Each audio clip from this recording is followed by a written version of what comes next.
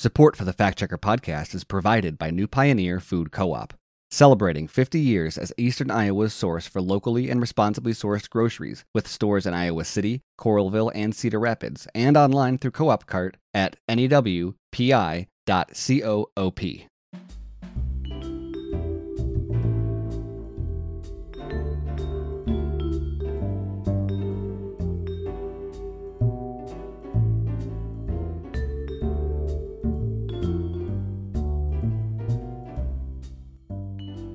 Hello, everyone, and welcome to the Gazette's Fact Checker podcast. Before we get started today, I'll introduce the team. My name is Michaela Ram. I'm the Gazette's healthcare reporter. I'm Elijah Decius. I'm the Gazette's feature reporter. I'm Erin Jordan. I'm the Gazette's investigative reporter. I'm Marissa Payne. I'm the Gazette's Cedar Rapids government reporter. So today we will be discussing the latest coronavirus surge. So as everyone knows, Iowa and the rest of the nation is beginning to come down off of the latest surge, which was driven up by the Omicron variant of the coronavirus. Over the past couple months, we've been seeing high level of hospitalizations and really seeing healthcare officials raise the alarm about their capacity, not just in terms of staffing, but resources and bed space too, to care for everyone who has the need. But we are emerging from that. Things are a much better situation than they were several weeks ago, which is a good thing. But I wanted to mention that in context to this check that we will be looking into today, which was made by Governor Kim Reynolds. She made this statement on February 9th in relation to her latest move. So for those who may not know, she has ended the coronavirus disaster proclamation that has been in place since March 2020. And when she was taking questions from reporters about this at the Iowa State Capitol a couple of weeks ago, she was talking about how data is beginning to show that our COVID-19 patient counts also includes individuals who were admitted to hospitals for reasons other than COVID-19. So to quote her, she says, "At the height of our hospitalizations in November 2020, for 75% of hospitalizations, the primary reason was COVID-19. Today, the number of hospitalizations primarily because of COVID-19 are under 50%. So a lot of specific numbers in there that we will just take a look at those first. So for the first part of that statement, she was referring to November 17th, 2020. And that was when COVID-19 hospitalizations across the state were at its highest peak. And the Gazette's own data that it collects on coronavirus on reports shows that that was basically the highest patient count Iowa's ever seen in the past 2 years. So on that date, there were 1,527 patients with COVID-19 in Iowa hospitals. Of that, according to the Iowa Department of Public Health, and this data was provided by the governor's office when the fact checker reached out, of those about 1,500 patients, 1,117 patients, which is 73.14%, were hospitalized primarily because of COVID-19. And now we're going to take a look at that February 9th date that she was referring to. At that time, there were 606 COVID-19 patients. And state public health data shows that 296 were primarily hospitalized with COVID-19, which is 48%. So she is correct on that under 50% marker. Now, I think, obviously the data is correct, but I think there needs to be a lot more context when she's talking about these numbers. So what she's referring to is called an incidental COVID-19 hospitalization, in which the primary reason that a person is hospitalized is not because of an infection. So essentially what happens is a patient comes to the hospital, is admitted for other reasons. So maybe their heart disease is worsening, maybe they're having some other health concern that requires that higher level of care. And as part of routine screening, they are testing positive for the coronavirus.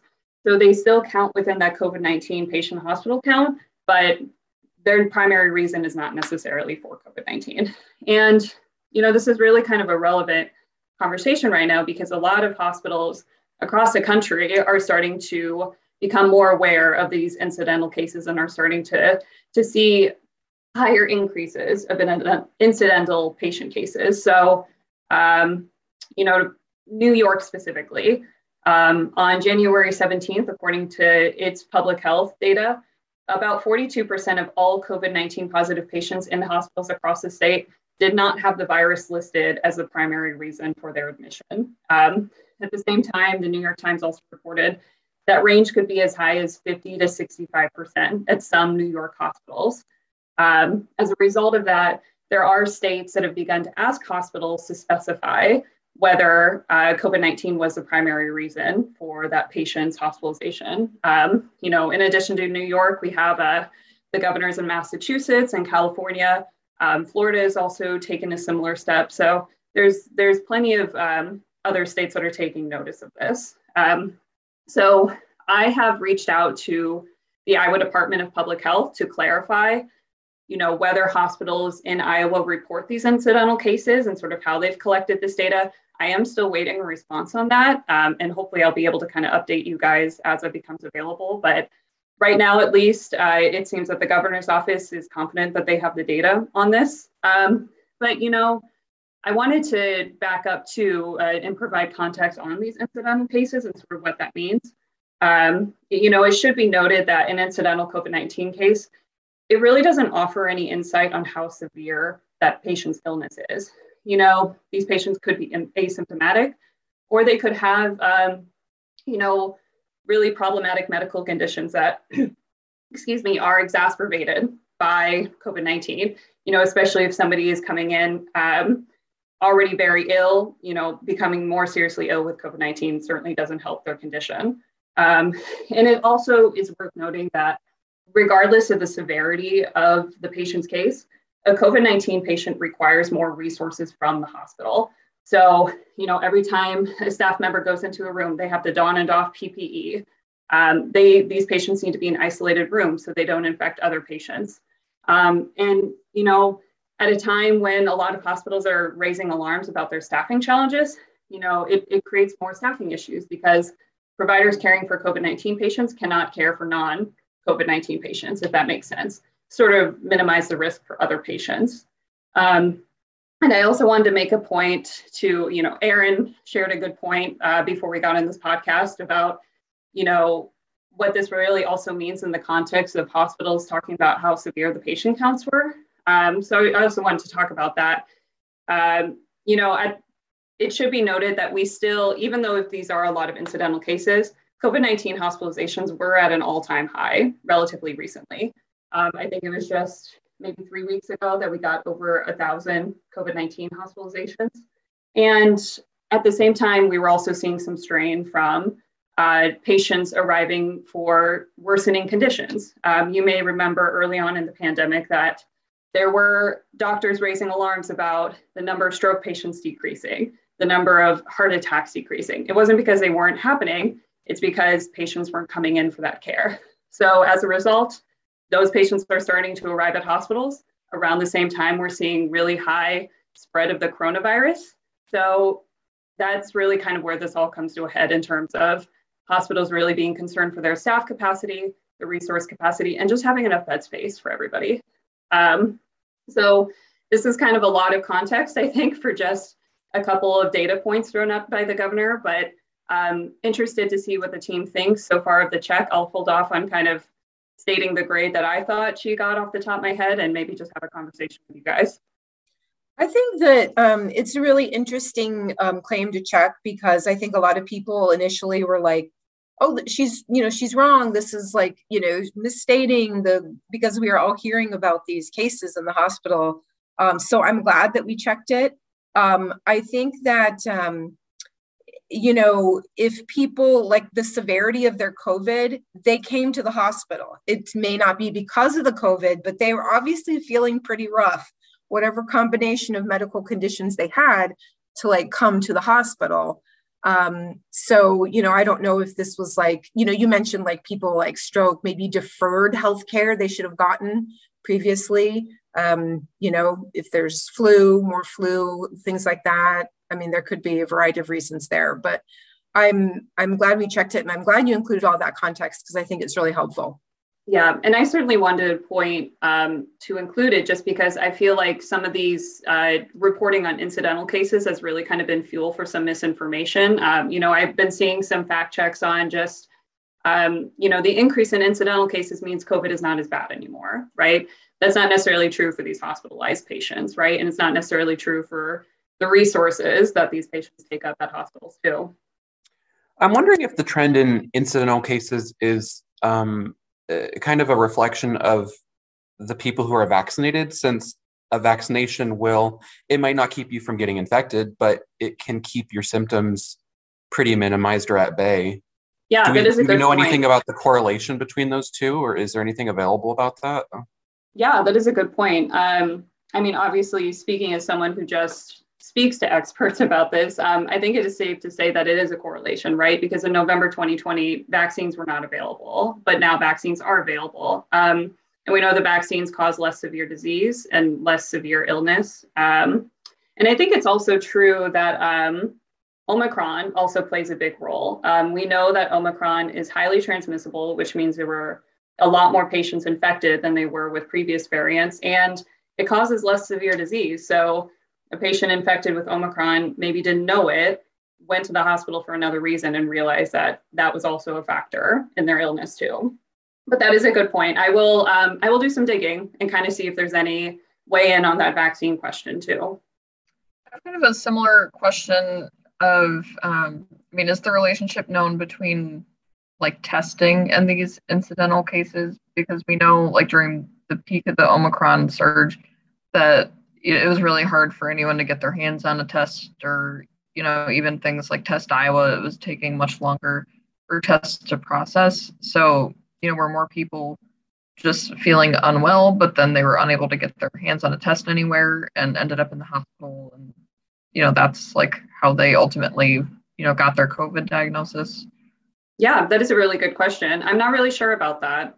But yeah, to your point, kind of with the lack of availability of testing, I would imagine at the hospital is probably the first time some people were able to confirm whether or not they had it.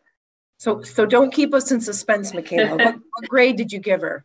Okay, so I would love just a discussion with you guys kind of on this. I know we talked a lot about context, but on its face, she is correct on the data. You know, back in November 2020, it was about 75% hospitalizations were primarily because of COVID. And she was also right that in early February, it was under 50% that COVID patients were admitted primarily because of COVID. So just on that, I would give the Governor Reynolds an A, but I'm curious if you guys think further context should play a role here in this grading, or if just stating it with throughout the check is enough. I'm curious what you guys think. I mean, I think the fact that she was so dead on with the numbers gives strength to an A. I mean, I think there's a lot of context and that's valuable, but I don't feel like she omitted enough context to make the claim misleading. I think people might think otherwise than what the data she presented, but that doesn't mean that her claim isn't as accurate, you know, or that sort of thing. Yeah, I think context should always play a role, but I think I can get behind an A for this. What do you think? Yeah, I agree. I mean, because Erin said, you know, she is like right on with the numbers. So at least as far as they track, that's correct. But it does seem important to like, you know, note in the grade all the kind of, you know, context as we have, you know, kind of casting skepticism around how, you know, how that incidental COVID case number is framed. Yeah. And to be fair to Governor Reynolds too, I don't think she sort of raised this point to try to lessen the severity of the pandemic or the pandemic's impact on hospitals. She was kind of talking about this in terms of how we're sort of entering this new phase of the pandemic and how the pandemic has changed. And it looks much differently than it did in early 2020. You know, I think she was kind of talking about this to sort of justify her decision to scale back from disaster response. So I don't think her goal was really necessarily, and I know we don't really kind of always give credit or do give credit to that when we do these fact checks. But she certainly wasn't trying to lessen the severity of the pandemic, it seemed. She just seemed to just kind of speak broadly. The data is showing we're kind of in a different phase of the pandemic than we were 2 years ago. Yeah, okay. I agree. I think some people are going to assume that's what you know, it's just a matter of where people come from, you know, their point of view. But I think, you know, we usually try to provide context, but interpret the fact checks kind of on their face, and on their face, she's accurate. Awesome. All right, well, it sounds like this was a pretty straightforward one.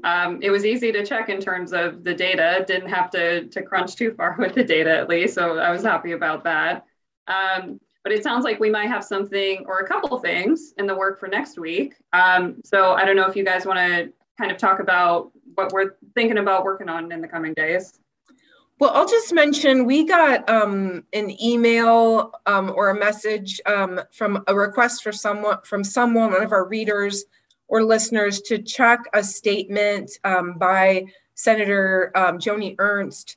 And this came in an email from Joni Ernst, and they just sent the whole email. So I'm not exactly sure which part of the email they're suggesting we check, but a review of it, that, you know, kind of looking at what our criteria is, there's a statement that says, as part of a new Biden administration initiative, people who use drugs will help decide how to spend 30 million of your tax dollars on smoking kits and drug equipment and supplies for other drug users.